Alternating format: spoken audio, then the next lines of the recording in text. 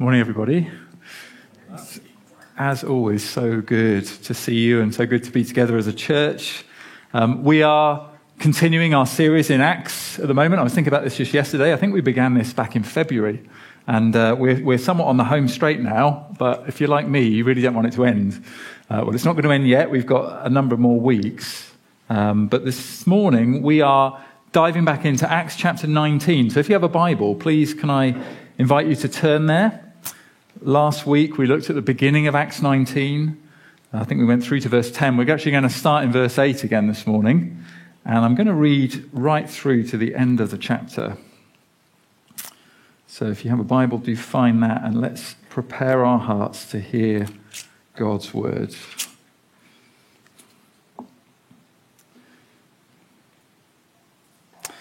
Beginning verse 8. And Paul entered the synagogue, and for 3 months spoke boldly, reasoning and persuading them about the kingdom of God.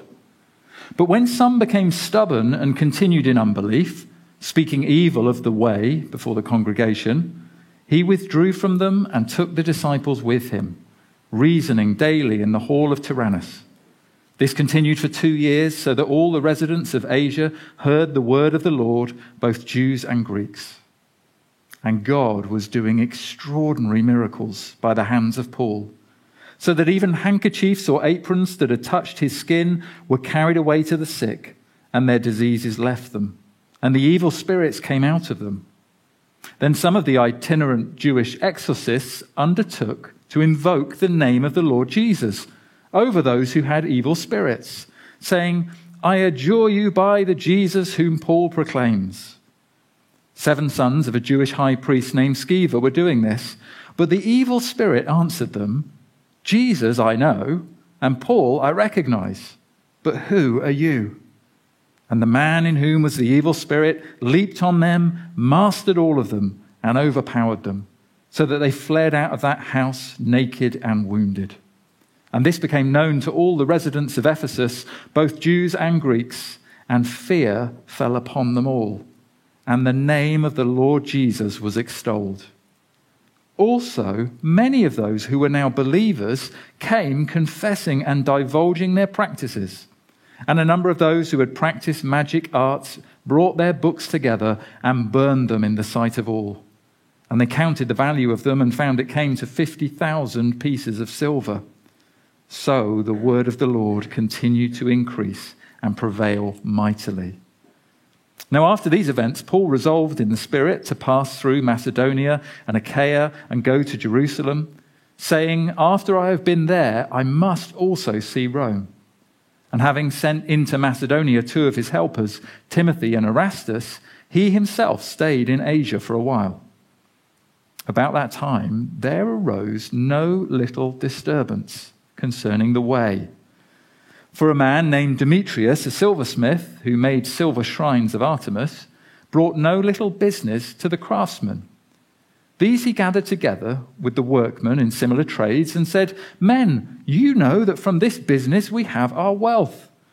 And you see and hear that not only in Ephesus, but in almost all of Asia, this Paul has persuaded and turned away a great many people, saying that gods made with hands are not gods. And there is danger not only that this trade of ours may come into disrepute, but also that the temple of the great goddess Artemis may be counted as nothing, and that she may even be deposed from her magnificence, she whom all Asia and the world worship."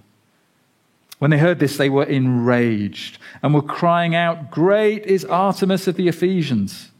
And so the city was filled with the confusion. And they rushed together into the theater, dragging with them Gaius and Aristarchus, Macedonians who were Paul's companions in travel. But when Paul wished to go in among the crowd, the disciples would not let him. And even some of the Asiacs, who were friends of his, sent to him and were urging him not to venture into the theater. Now some cried out one thing, some another, for the assembly was in confusion, and most of them did not know why they had come together. Some of the crowd prompted Alexander, whom the Jews had put forward, and Alexander, motioning with his hand, wanted to make a defense to the crowd.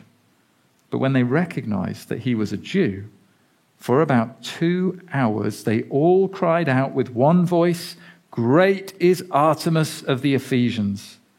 And when the town clerk had quieted the crowd, he said, "Men of Ephesus, who is there who does not know that the city of the Ephesians is temple keeper of the great Artemis and of the sacred stone that fell from the sky?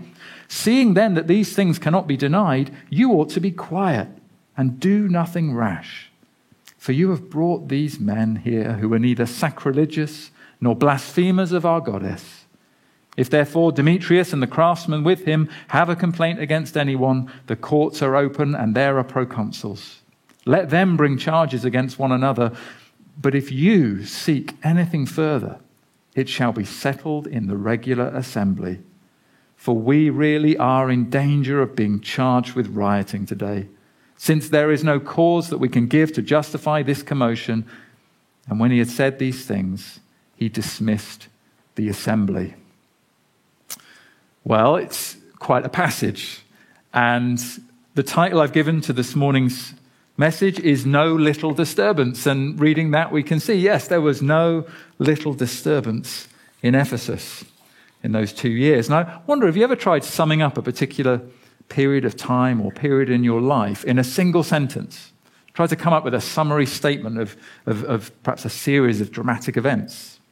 Maybe you look back on this summer and you'd say, that was quite the adventure. Or perhaps you get to the end of a year and you look back and you say, it was a pretty good year on the whole. Or, whoa, wasn't that a season full of ups and downs? There's a well-known series of children's books, some of you might have read them as a child, called A Series of Unfortunate Events. And that's a really well-chosen title for those books. They're not the happiest of books. They are about a series of unfortunate events. And Charles Dickens begins one of his most famous novels, A Tale of Two Cities, with these now famous lines. "It was the best of times, it was the worst of times. It was the age of wisdom, it was the age of foolishness. It was the season of light, it was the season of darkness. It was the spring of hope, it was the winter of despair." It seems like he was struggling to sum up the times. As we saw last week, the Apostle Paul is now on his third missionary journey, and he has stopped off for more than 2 years in the city of Ephesus, proclaiming Christ and discipling a growing church of new believers. And knowing Paul as we've grown to know him in Acts so far, it won't surprise us to hear that they were an eventful 2 years. Nothing's ever quiet when Paul is around. They were eventful in all manner of ways. If you had to sum up in a single sentence Paul's entire 2-year ministry in Ephesus, one way to do it would be with our title this morning, which are Luke's own words in verse 23. "About that time there arose no little disturbance concerning the way." Now, the way, I don't know if we've said this before going through Acts, the way was just a term that was used often back then to describe Christianity. And as we've seen before in Acts, the way certainly had a way of causing no little disturbance wherever it spread. Nowhere, I think, is that more evident than in this morning's chapter. The arrival of the gospel in Ephesus was like this giant pebble being thrown again and again into a formerly calm and undisturbed little pool. But this then is what the gospel does wherever it goes. The gospel is meant to cause no little disturbance. It is designed to cause a great spiritual awakening wherever it goes. The question, though, that our passage this morning, I think, is able to help us answer in more detail is how. How does the gospel cause a great disturbance and even a great spiritual awakening in people's lives wherever it goes? Acts 19, I think, reveals a series of ingredients. It's a chain of events that led in Ephesus to a truly great spiritual awakening in many people's lives. And these 5 ingredients, which we're going to look at under 5 headings this morning, surely remain just as important and vital today for the gospel to go on bearing fruit and bringing about spiritual awakenings in towns and cities and neighborhoods wherever it goes. And first of all, it all begins with God. God is the first and most vital link in the chain. So first heading this morning, first thing we see here, God was at work. God was at work. Luke makes this so crystal clear all throughout the chapter and really all throughout Acts, that all spiritual good, all gospel good happens first and foremost by the sovereign hand of God. God was at work. Healings and deliverances, souls saved, sinners coming to faith, a new church being birthed and built. None of this was orchestrated by man. None of this was man's doing. Even the Apostle Paul is not at the center of what takes place here in Ephesus.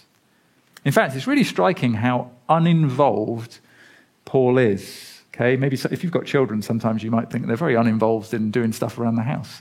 I'm not saying Paul was lazy, but it's striking how uninvolved he is, in one sense, in many of this chapter's most dramatic moments, almost as if to make this point, that what matters most is that God is at work.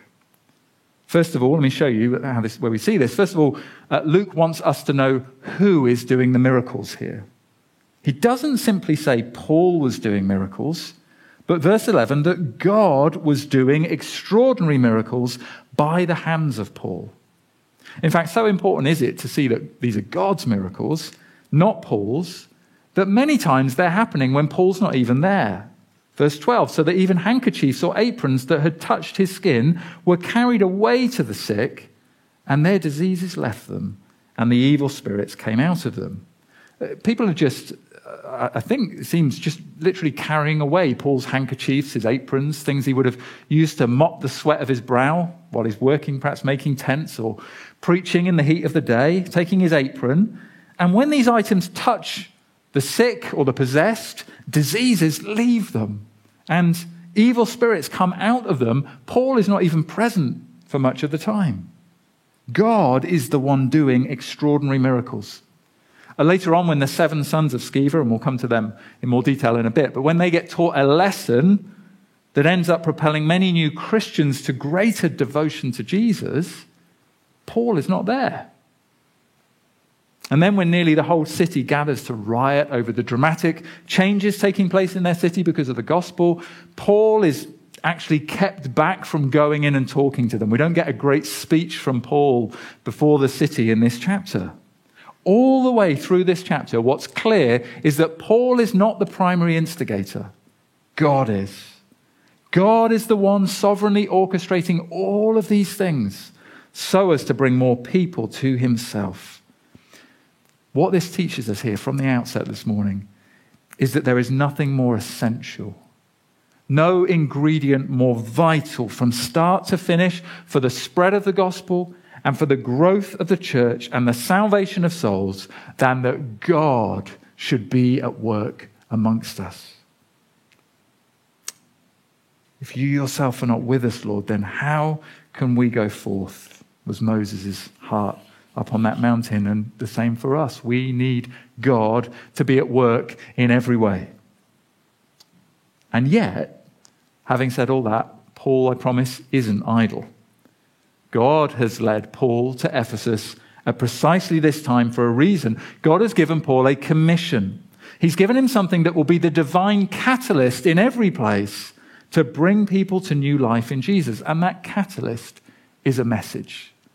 That catalyst is God's word.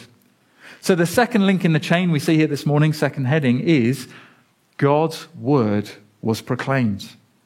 God's word was proclaimed. This great awakening in Ephesus, it had right at its heart the act of God's word being proclaimed. Now, I know this is an exciting chapter, but we make a mistake if we think that the miracles are the standout thing in this chapter, that they are somehow more important than the message. Luke, if we said that to Luke, Luke couldn't disagree with us more strongly. God had sent Paul there primarily to proclaim a message. So firstly, notice how Luke actually brackets the dramatic events in verses 10 to 20 with 2 references to the word of the Lord. So verse 10, he talks about Paul's teaching ministry having continued for 2 years, so that all the residents of Asia heard the word of the Lord. And then in verse 20, he sums up events saying, So the word of the Lord continued to increase and prevail mightily. Then, even when Paul's biggest critic, Demetrius, summarizes the cause of all this disturbance, it's Paul's preaching that even he points to as being at the heart of all the problems. He says, Paul has persuaded and turned away a great many people, saying that gods made with hands are not gods.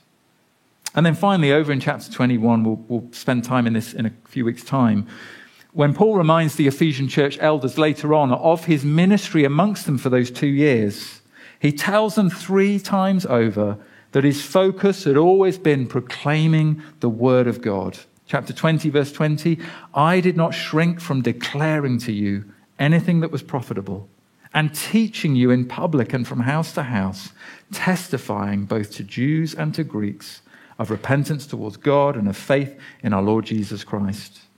Verse 27, I did not shrink from declaring to you the whole counsel of God. Verse 31, for 3 years, I did not cease night or day to admonish everyone with tears. And now I commend you to God and to the word of his grace, which is able to build you up. It is so clearly here the word of God that God uses fundamentally to turn the world and turn people's lives upside down and inside out and to awaken people's hearts to him. The miracles in Ephesus help confirm the message that Paul brought, especially in a place so caught up in mysticism and occult magic like Ephesus. But it was first and foremost the exposition of the word that God used to convert and transform the city. And that's the unchanging pattern all throughout the book of Acts. We've seen it before. Luke is constantly summarizing what's happening as the church is growing, and he says things like the word of God increased and multiplied, and the word of the Lord was spreading. God has promised to work mightily through his word. And so the only way for us to keep doing what we can do to lead people to Christ is to go on proclaiming that same word. There are people on our hearts, I know this morning, that we would love to see come to know Jesus for themselves. There is no surer way for them, for friends and family members and colleagues and even strangers to come to Jesus than for us to bring the word to them and help them understand it. That's the second link in the chain of this great spiritual awakening in Ephesus. God was at work, God's word was proclaimed, and as a result, thirdly, Christ's lordship was recognized. We've already seen how the extraordinary miracles in Ephesus, they were being done by God, even at times through items that Paul had touched, and maybe he'd even put them down and forgotten where they were or wondered where they'd gone while he went back to tent making or got on preaching the word. The question is, should we expect God to work similar miracles in people's lives today as we share the gospel with them? Well, I really appreciated this week these words from a commentator on Acts, Tony Merida. I think he's so helpful here. He writes this: God may choose to do the miraculous today too, but we must not expect him to do so, much less demand it. Many Christians want to see a miracle every moment, but little of the typical Christian life involves visible displays of miraculous power. Most of life involves submitting to God's revealed will in the Bible, walking by the Spirit, and pursuing godly wisdom. So, let's have a balanced view of miracles. We must not rule miracles out. God can do whatever he pleases. But we must not assume God isn't working when we don't see visible miracles. The greatest miracle, after all, is the new birth. God raised Jesus from the dead, and all who are in Christ will also vacate a tomb. So, word of warning for us this morning: while we shouldn't start a sweatband ministry, in case someone was going to run off and set something up on Etsy, no, but we should keep trusting in the God who raises the dead. We should keep pouring out our hearts to him in prayer, even asking for healing, as James 5 says. We must keep believing that he will change lives as the gospel is proclaimed. So the main takeaway here is not to expect God to do miracles, nor to doubt that he could, but instead to believe that God is quite capable of revealing his power in any way he sees fit. And to pray more than anything else for the biggest miracle of all, that he would raise people spiritually from the dead, bring them to faith, and give them new life in Christ. That should be our prayer. Now, it's helpful here as well, I think, to recognize that even Luke seems to regard these particular miracles as especially extraordinary.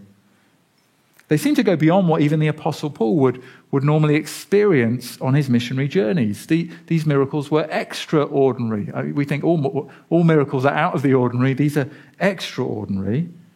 And that may well be because God here is condescending in a special way to get the attention of so dark and superstitious a people as were in Ephesus. A people so steeped in paganism and mysticism. Because the thing we have to realize about Ephesus is this was a city unusually steeped in the practice of magic and the occult. It's no wonder, actually, I was thinking about this week. It never struck me before, but perhaps it's no surprise that Paul's letter to the Ephesians has so much to say about spiritual warfare. But we all need to hear his words there about spiritual warfare. But in Ephesus, the warfare was truly tangible, with ordinary people dabbling in dark and dangerous things like it was just a hobby. We might think of a place today a bit like Glastonbury, sharing some similarities with Ephesus, but Glastonbury on a much, much smaller scale. This is huge. This is in your face. And in a place like Ephesus, it was also not surprising that there would be business for a group of self-proclaimed exorcists who were roaming the city like they were the first century equivalent of the Ghostbusters. Luke actually refers to them as the seven sons of Sceva, which is an excellent name for a heavy metal rock band. But they weren't a rock band. These 7 Jewish brothers were apparently exorcists who made a living traveling from town to town, claiming to drive out evil spirits. And like many traveling exorcists at the time, this wasn't an entirely unusual thing, they weren't faithful monotheistic Jews who believed there's only one God. They were what we call syncretists, meaning they were quite happy to blend together different parts of different religions, different cults and superstitions, and basically just go with whatever worked on the day.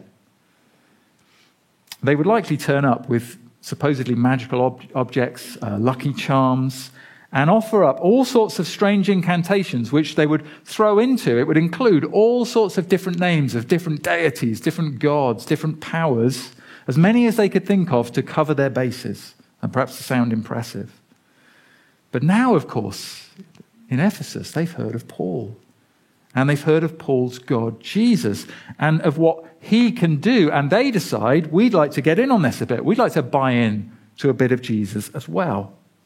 They'd just like to leverage his name for commercial purposes, if that's okay. To throw Jesus' name into the melting pot of their incantations, along with all the other deities that they would name. They don't actually know Jesus. They don't proclaim Jesus. They don't honor Jesus. They just want to borrow Jesus, borrow his name. They want to harness a bit of his power. And our world today is full of people trying to do the same. People who want a Jesus they can use, not a Jesus who can save. People who want a Jesus who can make them rich and make them well, or be like a spiritual good luck charm, not a Jesus whom they actually know and trust and worship as Lord. But such a syncretistic approach to Jesus, a half in, half out, mix him all together with all the other gods, will not go well. It will never go well. It cannot work. And here we see even the demons know that. It's another occasion in the Bible where the demons are more clued up than the average man. They know this isn't going to work. You can't just have a little bit of Jesus. But the 7 sons of Sceva haven't learned that lesson yet. And so they confidently say to a man with an evil spirit, verse 13, I adjure you by the Jesus whom Paul proclaims. You can see how secondhand it is already. Oh, I've heard Paul proclaiming him. We adjure you in the name of Jesus. Come out. Verse 15, the evil spirit answered them, Jesus I know, and Paul I recognize, but who are you? And the man in whom was the evil spirit leaped on them, mastered all of them, and overpowered them, so that they fled out of that house naked and wounded. They run home utterly defeated, beaten, bloodied, ashamed. Here's the lesson we need to learn. Blending faiths, practicing syncretism, mixing Jesus with other religions or other bits or other pagan beliefs doesn't work. And that is a key part of the message we have to explain to people when we share the gospel with them. That Jesus' name is unique, that he is above all, that he alone is Lord. Jesus' name is not just some magic word that can be used like a lucky charm by someone who doesn't actually know him and follow him. Jesus himself will not be mocked or trifled with. He'll not be mingled with false gods. He will not have people think they can have a bit of him in their lives and mix him in the blender with all sorts of other religious beliefs and superstitious practices. And we need them to know that no one can imitate or manipulate his power. The power to deliver people, the power to heal, the power to save and transform lives is his and his alone. He alone is supreme. His name, which is a beautiful name, alone can save. And such knowledge, when we really grasp it, or maybe better yet, when it grasps us, should shake us to our core and send us to our knees in worship, which is, in fact, precisely what now happens in verse 17. As people see what's just happened to these men who thought they could trifle with Jesus and just throw him in their pick and mix bag, here's what happens when people hear the real gospel and recognize the true and utterly exclusive lordship of Jesus. Verse 17, and fear fell upon them all, and the name of the Lord Jesus was extolled. This is the only right response to seeing how incomparably supreme and how incompatible Jesus is with the worship of any other thing or person. A holy awe should fall upon us as we see that Jesus alone is Lord. And our response should be to extol the name of the Lord, to confess with our lips, as we've been doing this morning, Jesus, how great and holy you are. There is no one like you. You alone are Lord. Well, what happens next in Ephesus is, if anything, even more remarkable. That's because it's those who were already professing Christians who are the ones most transformed by what they've just seen. And that brings us to the fourth link in the chain of events here this morning. God was at work, God's word was proclaimed, Christ's lordship was recognized, and then Christian lives were changed. Christian lives were changed. Verse 18. Many of those who were now believers came confessing and divulging their practices. And a number of those who had practiced magic arts brought their books together and burned them in the sight of all. And they counted the value of them and found it came to 50,000 pieces of silver. So the word of the Lord continued to increase and prevail mightily.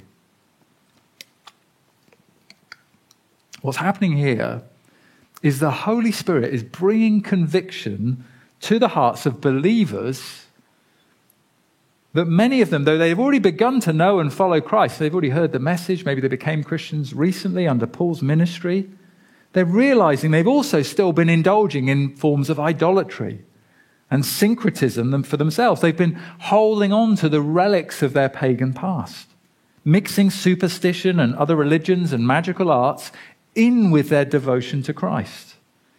They were Christians who, as Sinclair Ferguson puts it, had still been hiding things in their closets up to now.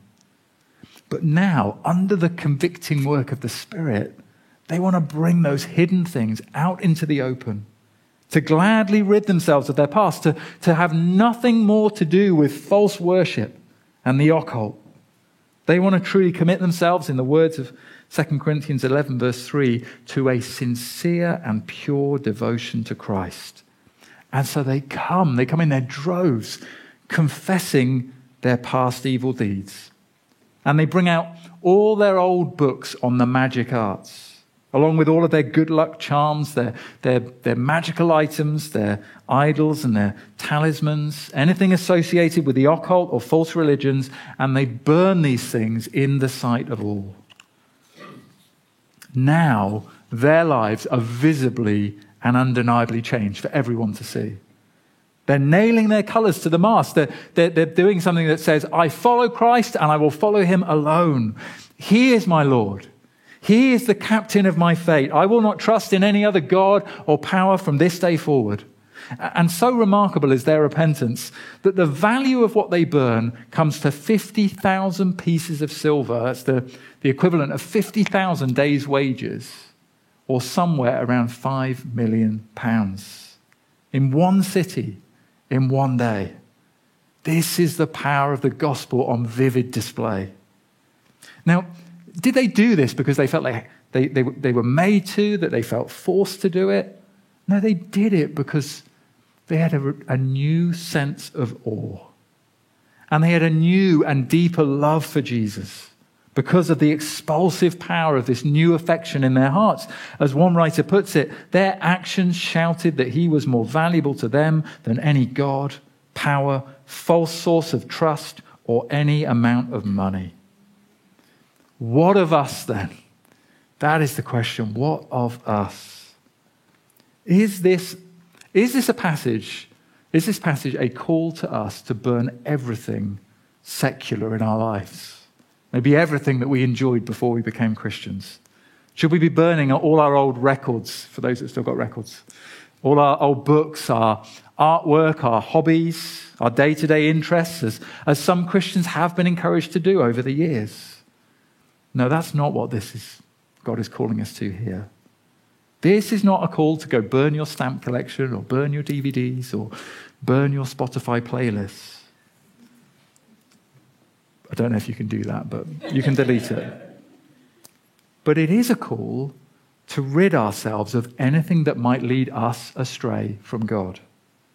To throw off anything that might entangle us in sin. And to most certainly destroy anything we personally own that encourages pagan worship, false religion, and dabbling in the occult. Whether it's religious statues, tarot cards, lucky charms, books of spells, books of occult symbols and practices, anything related to druidry, Wicca, false spirituality, shamanism, and animism. If you don't know what all these terms mean, that's kind of good. But I throw them out there because you may have come across them. Anything that encourages polytheism, the worship of many gods. Anything that encourages pantheism, worshipping everything as God.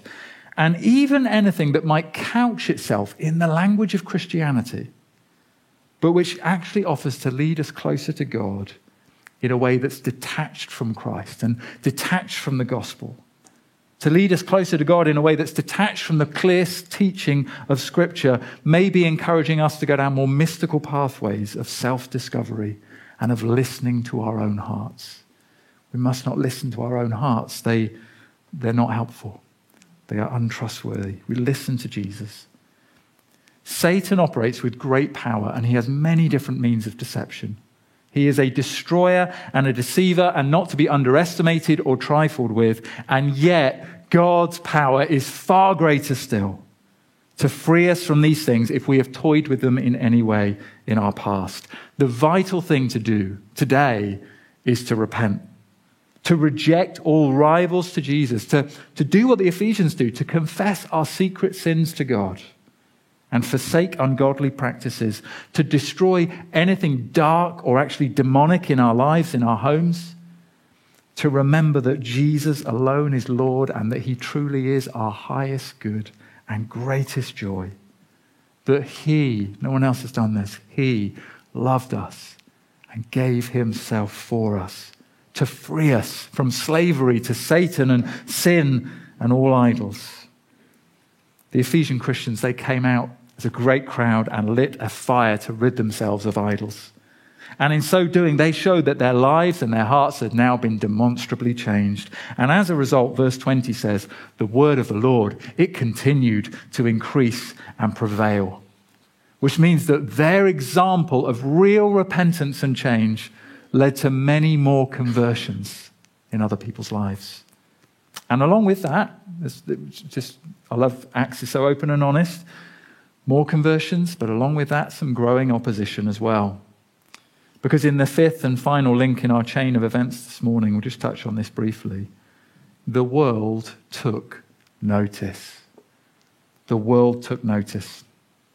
Now, if you can remember back to your history lessons at school, you might remember at some point learning about some things called the 7 wonders of the ancient world. There are 7 modern wonders, I believe, but these were the original 7, the ancient wonders of the world. And that wasn't like a 20th century designation for some old things. These places were recognized as the 7 great wonders of the world, even in Paul's day and for several hundred years before that. If you could have bought a tourist guide in Paul's day or gone on to TripAdvisor, what are the 7 things to go look at on my holiday? These 7 wonders would be what you'd find inside. And so we've got a picture there. I'm going to go from right to left. The Mausoleum at Halicarnassus, the Hanging Gardens of Babylon, the Colossus of Rhodes, the Lighthouse of Alexandria, the statue of Zeus, the Great Pyramids of Giza, and the Temple of Artemis. And apparently of all those 7 ancient wonders, the Temple of Artemis was considered to be the most magnificent of them all. It was the greatest cathedral of paganism in the ancient Roman Empire. And it was right there in Ephesus. It was a source of incredible civic pride to the people there. You can imagine, can't you, how proud they were. How many of us have taken visiting people, first time in Bristol, you've got to come and see the suspension bridge, or places like that. Well, that suspension bridge, tiny compared to this. Right there in Ephesus. And now here comes this little Jewish guy called Paul. He's armed only with something he calls the gospel of Jesus, and his message is threatening to overturn the city's pagan roots entirely. This right here, this is a clash of kingdoms. The kingdom of Artemis is being invaded and is under threat from the kingdom of Christ. The kingdom of darkness is clashing with the kingdom of light. And it's no wonder then that it causes some little disturbance, no little disturbance, and no little upset for people like Demetrius, who we read about in the final section of chapter 19. Demetrius, Luke tells us, was a silversmith who made silver shrines of Artemis, this is verse 24, and brought no little business to the craftsmen. These he gathered together with the workmen in similar trades and said, "Men, you know that from this business we have our wealth. And you see and hear that not only in Ephesus, but in almost all of Asia, this Paul has persuaded and turned away a great many people, saying that gods made with hands are not gods. And there is danger not only that this trade of ours may come into disrepute, but also that the temple of the great goddess Artemis may be counted as nothing, that she may even be deposed from her magnificence, she whom all Asia and the world worship." When they heard this, they were enraged and were crying out, "Great is Artemis of the Ephesians." Now, the thing about Demetrius, of course, you want to do a character study on Demetrius, you probably spotted it already. He's not even really concerned about what's true, what's real, what's right. He is much more concerned about money and profit and maybe prestige and keeping things the way they are. And there will always be people in the world like this. People strongly opposed to Christianity, maybe not even because they've got strong contradictory beliefs, but simply because they love things like money, power, and autonomy, and they feel like those things are threatened by the mere message of Christianity. And the thing is, of course, they're not entirely wrong. Demetrius is actually right about Paul's message. He's going around telling people that gods made with hands are not gods. Yes, Paul is doing that. But it really shouldn't be a controversial thing to say that, should it? I noticed no one fell off their chair this morning in shock when we read that statement.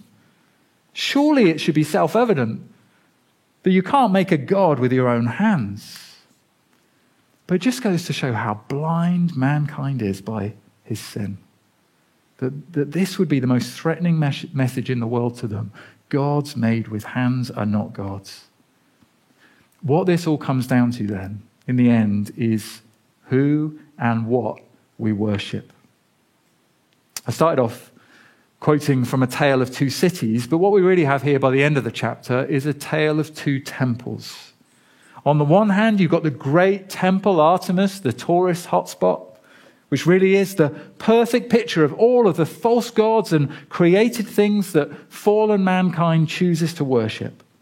The kind of temple that a humanity cut off from their creator would consider to be the greatest ancient wonder of the world. And on the other hand, God is now building a rival temple of his own in Ephesus. A temple not of bricks and stones and impressive pillars, but of something far more precious, of a redeemed and rescued people. A people who Paul would one day go on to describe in his letter to the Ephesians as a holy temple in the Lord. A people being built together into a dwelling place for God by the Spirit, with Jesus Christ himself as the cornerstone. The question for each of us this morning is this: whether we consider ourselves a Christian or not, in which of these two temples do I actually worship? To which of these two temples do I belong? Is it to a temple of false gods and demons and pagan worship? To a temple of worshipping the idols of money and sex and pride and popularity? Or do I belong to the temple of God, the church of Jesus Christ, where Christ alone is worshipped as Lord and Creator, where he is trusted as Savior, where he is valued above all other treasures? That is the challenge of our passage, and that is the glorious invitation of it, of this gospel that caused no little disturbance in Ephesus. We all of us, let it be understood, we all of us begin by worshipping in the temple of Artemis, cut off from the God, the one who alone is truly God. But Jesus Christ came down from heaven to rescue a great multitude of people from every kind of false, dark, and soul-destroying worship. He came to this earth to raise people to new spiritual life in himself, to give eternal life to all who would turn and bow the knee to him and put their hope and trust in him. And it's that invitation to receive that new life and that promise of pardon and forgiveness, of real worship and a restored relationship with God, that he is still, even now today, issuing in every village, every town, every city, every neighborhood where the gospel message is taken. As we've seen, only God can give such a free and full salvation. But God is indeed still at work, just as much as he was in Ephesus. He still sends forth his people with his word, with the good news of the gospel to be proclaimed to every person, and he still accompanies that gospel with great power, the power of the Holy Spirit, to open men's eyes to the absolute lordship of Christ, which is the most beautiful sight in all of the world. And that same Spirit is also actively at work in us, his temple, his church, making us into a holy people who do live increasingly changed and transformed lives under the lordship of Jesus, so that we would be like a city shining on a hill, to be used by God to draw many more people out of the darkness, to hear the word of the gospel that is the gateway into his kingdom of light. Let's pray. Heavenly Father, we thank you that you are very much with us and at work amongst us this morning. Father, we thank you for your word, the word of your gospel of grace that has reached us and rescued us through Jesus from the kingdom of darkness and brought us into the kingdom of light. Father, we declare that Christ is Lord of all this morning. It is our delight to declare it. And we pray that you would help us to live in practice with him as the Lord of every part of our lives more and more. Keep us, we pray, from worshipping idols or trusting in any other thing than Jesus. And please continue to bless our witness as a church, that our message would be clear and our lives markedly different from the world's, that we might reach the world and our communities with the good news of Jesus. We pray this in the powerful name of Jesus Christ, our Savior and Lord. Amen.